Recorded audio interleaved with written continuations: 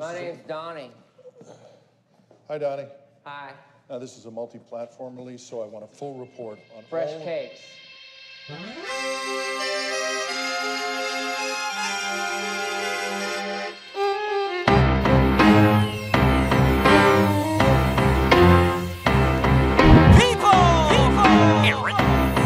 It feels so good to be back.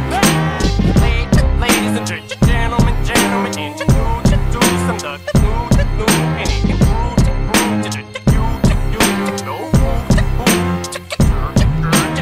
never been the type to bend or budge. The wrong button to push. No friend or push. I'm the centerpiece. You're a Maltese. I'm a pit bull off his leash. What's up, everybody? Welcome to episode 8 of the Fresh Cakes podcast. I'm your host, Donny Finkel. Follow me on Twitter and Instagram at the Donny Finkel. The link is in the bio to all of my shit, where to find it, all that good stuff. We are brought to you by Fresh Cakes Sports. Check out the blog. I've had a lot of family stuff going on, so I haven't been able to do much blogging or much of anything, really, to be honest with you. But you know, we're back now. We're gonna get back into the swing of things. Obviously we're back here on the podcast talking gambling. I had a decent week last week, actually. Of course, naturally, I forgot to put in my bets, and I think I had a parlay that would have hit if I didn't. So I straight up just forgot to put it in, and I think the parlay that I was going to put in was going to hit. But otherwise, still wasn't horrible week. Good week all around. I got fire fucking picks for you this week. Absolute fucking fire flames picks this week. No doubt about it. Very excited about the picks this week. I got a couple of them. We're going to start with my mortal lock of the week in the NFL. And I'll say it. This is a team that I've gone back and forth on many times. I like the matchup. I like the line. It's a big line. But the Tennessee Titans, minus 7.5 over the Jags, plus obviously they were plus 7.5. But the Titans, it's a big number. The Jags absolutely stink. I know they've been playing better as of late. They've been keeping the games closer. But Tennessee is fighting for a playoff spot. You know, they're 8-4. They're right in the thick of things. Obviously, if the season ended right now, they would be in the playoffs. And you know, they've been playing pretty well as of late as well. So Tennessee, Jacksonville, mortal lock of the week. Tennessee, minus 7.5. Take that to the motherfucking bank. All right, next one I got for you is a little less, a smaller line. Definitely, honestly, probably one of the better games in my opinion of the week. 1 o'clock matchup looks like here. The Colts Raiders. I had the Colts last week. That was my mortal lock of the week. That hit. I like the Raiders. The Raiders are coming off of a bad week. Obviously, almost losing to the Jets. The Jets did cover. But Colts minus 3. They covered last week against a bad, Texans team that's been playing better of late. The Raiders are a good team. They're a solid team. I would put them, right in the middle. But the Colts are playing really well as of right now too. Obviously they're right in the same spot as the Titans, fighting for a playoff spot. They have the best defense in football, frankly. That's why I'm taking them. Anytime they're a favorite, of a couple points or more, I definitely would take a look at it. This week I just happen to like the line. The defense has been playing really well. The Raiders are going to be without Josh Jacobs this week again. It looks like he hasn't practiced all week. I'm recording this on Friday, so maybe that's changed since then, but Colts minus 3. Very, very confident in that one as well. Another one I'm confident in, and I was talking to my buddy about this one, and I was saying to him, I'm like, I don't know if, am I overthinking this? I couldn't tell. There's the whole, I promised myself I wouldn't bet on any teams with a bird mascot again. That's obviously, not going to be the case because I'm about to take the Falcons minus 1.5 against the Chargers. The Chargers got their absolute dicks kicked in by the Patriots last week. The Chargers are, frankly, even if it is a close game, and I think it might end up being a pretty close game, they can't close. So a small line like that, minus 1.5 for the Falcons. The Falcons have been playing better of late. Ever since Raheem Morris took over, the defense has been playing a lot better. They are going to be without Julio Jones this week, which does suck for your fantasy team. But As far as the line is concerned, I think 1.5 is way too small not to take. So definitely take the Falcons. Like I said, I'm breaking my no bird rule for the Falcons. So definitely taking that. And this always seems to happen. The next one that I have, I always seem to have like at least one team, and it's not because of the value of the pick usually. Sometimes it is, but I got the Washington football team +3 even money right now against the Niners, who they fought with the Bills last week, but the Washington football team is coming off of a big win over my Pittsburgh Steelers. I'm not happy about it. I don't want to talk about it. It wasn't great. I was watching the game ready to rip my fucking hair out. But that's how it is for most games that I watch with the Steelers this year. Even though I've been saying that they're the most frustrating 11-0 team. They were the most frustrating 11-0 team I think I've ever seen. So Washington football team, you can get them right now +3, even money where I see it. The Niners, like I said, they had a decent game. They played a decent game the other night, Monday night against the Bills. But they are playing. I believe they're playing in Arizona still. They can't play in their home stadium right now due to COVID restrictions. So I think that Washington's playing a lot better as of late. Their defense is phenomenal, and you give that good of a defense to Alex Smith, he's going to keep you in the game. So I think that I think they have a shot to win the game. I mean, their money line's +145. Might be something to take a look at. So, there's a possibility there. That's a possibility that I might end up taking that as well. And then the last one that I have for you is maybe a bit of a homer pick. Frankly, I don't give a fuck because I like the line. It's a small line. It's Pittsburgh Steelers against the Buffalo Bills. +1.5. Over-under in that game, 47. Take the over. I guarantee you that over is going to hit. That's not the pick, though. That is a pick. The pick, though, is the +1.5 for the Steelers.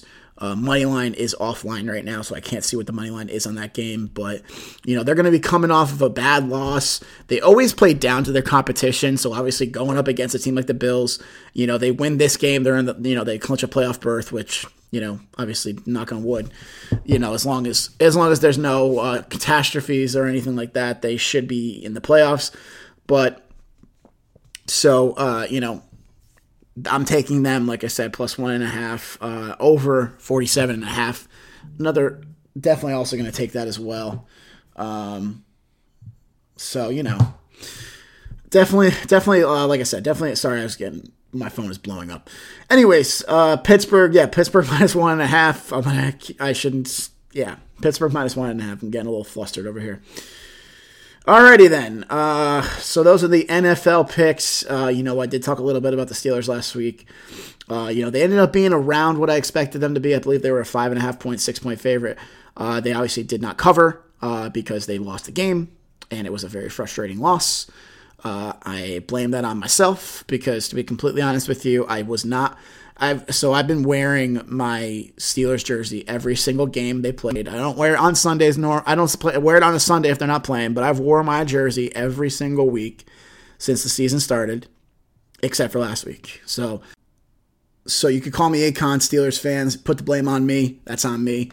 I will. I'll take that one on the chin. Should have wore the jersey. Just ended up watching the game not at my house or wherever I had the jersey. So either way, like I said, put the blame on me on that one.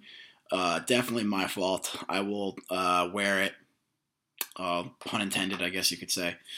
So let's get on to the the college games. So I'm gonna wait until college football's over to start doing college basketball. I think.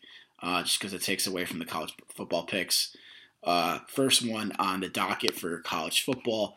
I've been big in on Coastal Carolina for a while. I loved the Mullets versus Mormons t-shirt that was making the rounds on Twitter.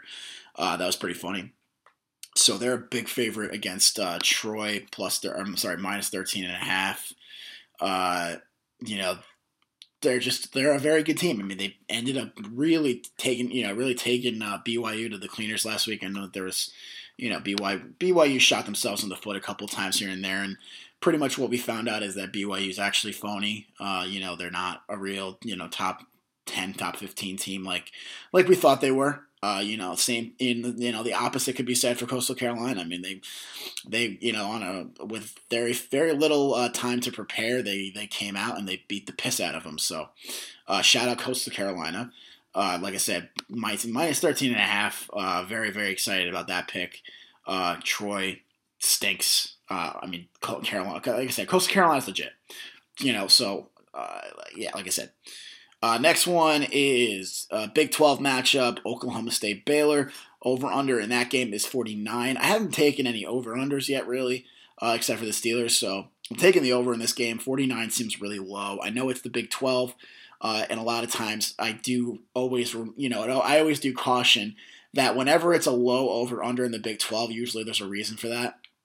This seems like it's not that low, though. I mean, it's, basically 50 points.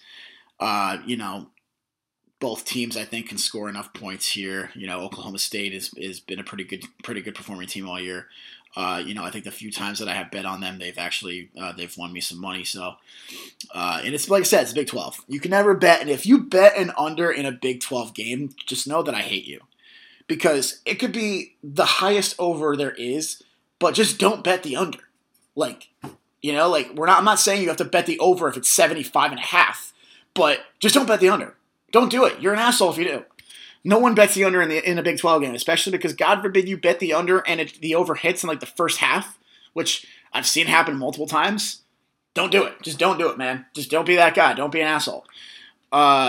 Next one on the docket is the an SEC matchup, Auburn, Mississippi State. Auburn minus 6.5. Mississippi State is just hot garbage. Obviously after they lost to Ole Miss last week, they lost the Egg Bowl. Auburn trying to get one more game in. And, Bo Nix has been playing better.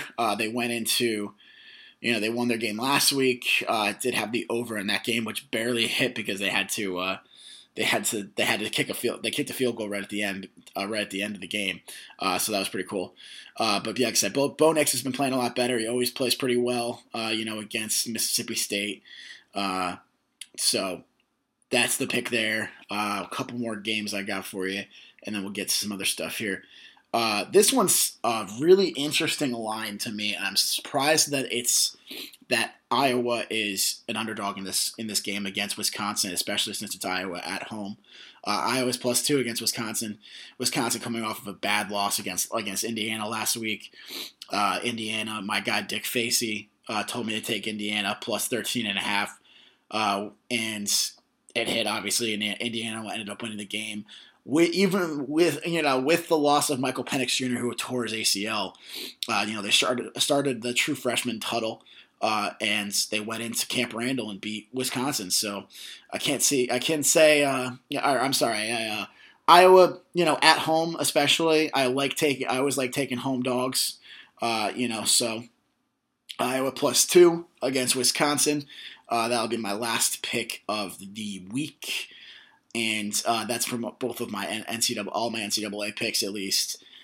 So quick pod this week. I've had a lot of family stuff going on. I had a grandmother pass away, so kind of had a lot going on. I had a funeral to go to, and I've had some other stuff going on too, other family stuff. So it's been a bit of a long couple weeks. So I just wanted to make sure that I at least got some picks out there.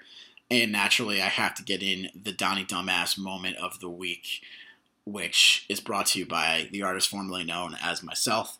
That would be me, because I am the Donny Dumbass Moment I am the Donny Dumbass. This happened last week. I was at my mom's house, and I had dropped a glass a while back. It just dropped on the floor and smashed, and I vacuumed everything up, picked everything up, or at least I thought I did. Had my phone on the couch, dropped my phone behind the couch, had to pick it up. I didn't have any socks or shoes on, and stepped on a piece of glass and caught myself in 3 different areas of my foot. And I'm telling you, when I tell you that shit bled like there was no tomorrow, it fucking bled. There was blood on the carpet, blood in the bathroom. I put my foot in the bathtub. It looked like I killed somebody in there and hid the body somewhere else. It was so much blood. I apologize for anybody that's squeamish around blood, but yeah, it was crazy. So basically, the reason why this is a Donny Dumbass Moment is because I think I was walking around with glass in my foot for like a week after that, because we tried to take all the glass out. We thought we did. And I thought I was just in pain because like I had like 3 big gashes on my foot. Turned out that there was a little piece of glass that was still stuck in my foot, and I had been walking around for like a week basically with it. So kind of just, I don't even know what to say to that, to be honest with you. Like, sometimes these things even stump me, where it's just like the level of the dumb, like the buffoonery, that is the reason that I do things the way that I do. It's just, like I said, it's crazy. So yeah, I'm an idiot. What else is new?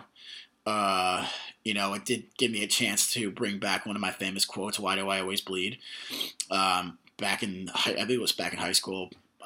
We were going fishing on the rocks at a beach, and my friend was like, "Oh, take your shoes off because like you're gonna slip. You got more traction like on the soles of your feet than you would on your shoes." And of course, my dumbass did not do that. Slipped right away, scraped up my elbow real quick, and screamed, "Why do I always bleed?" Because I obviously hurt myself more often than I don't. Not on purpose, never on purpose. It just happens because I'm a fucking shitbag human. But so that was, ended up being like a famous quote of mine that my friends always used to break my balls about and say, anytime anything like that happens. So, good to bring back the "Why do I always bleed" quote, and that's pretty much all I got. We're going to get more into the baseball off season, hopefully soon. I've been trying to find some lines on whether, where the favorites of each player. I'm going off of my own expertise, I guess, if you will, because I do consider myself a baseball aficionado. I would say the favorites, off the top of my head at least, if I were a betting man, would be George Springer to the Mets. Bauer, I honestly really think that Bauer could go to the Mets too. But I'm going to say the Angels. He's a California kid. They always seem to make a big splash every year. They need pitching more than anybody else.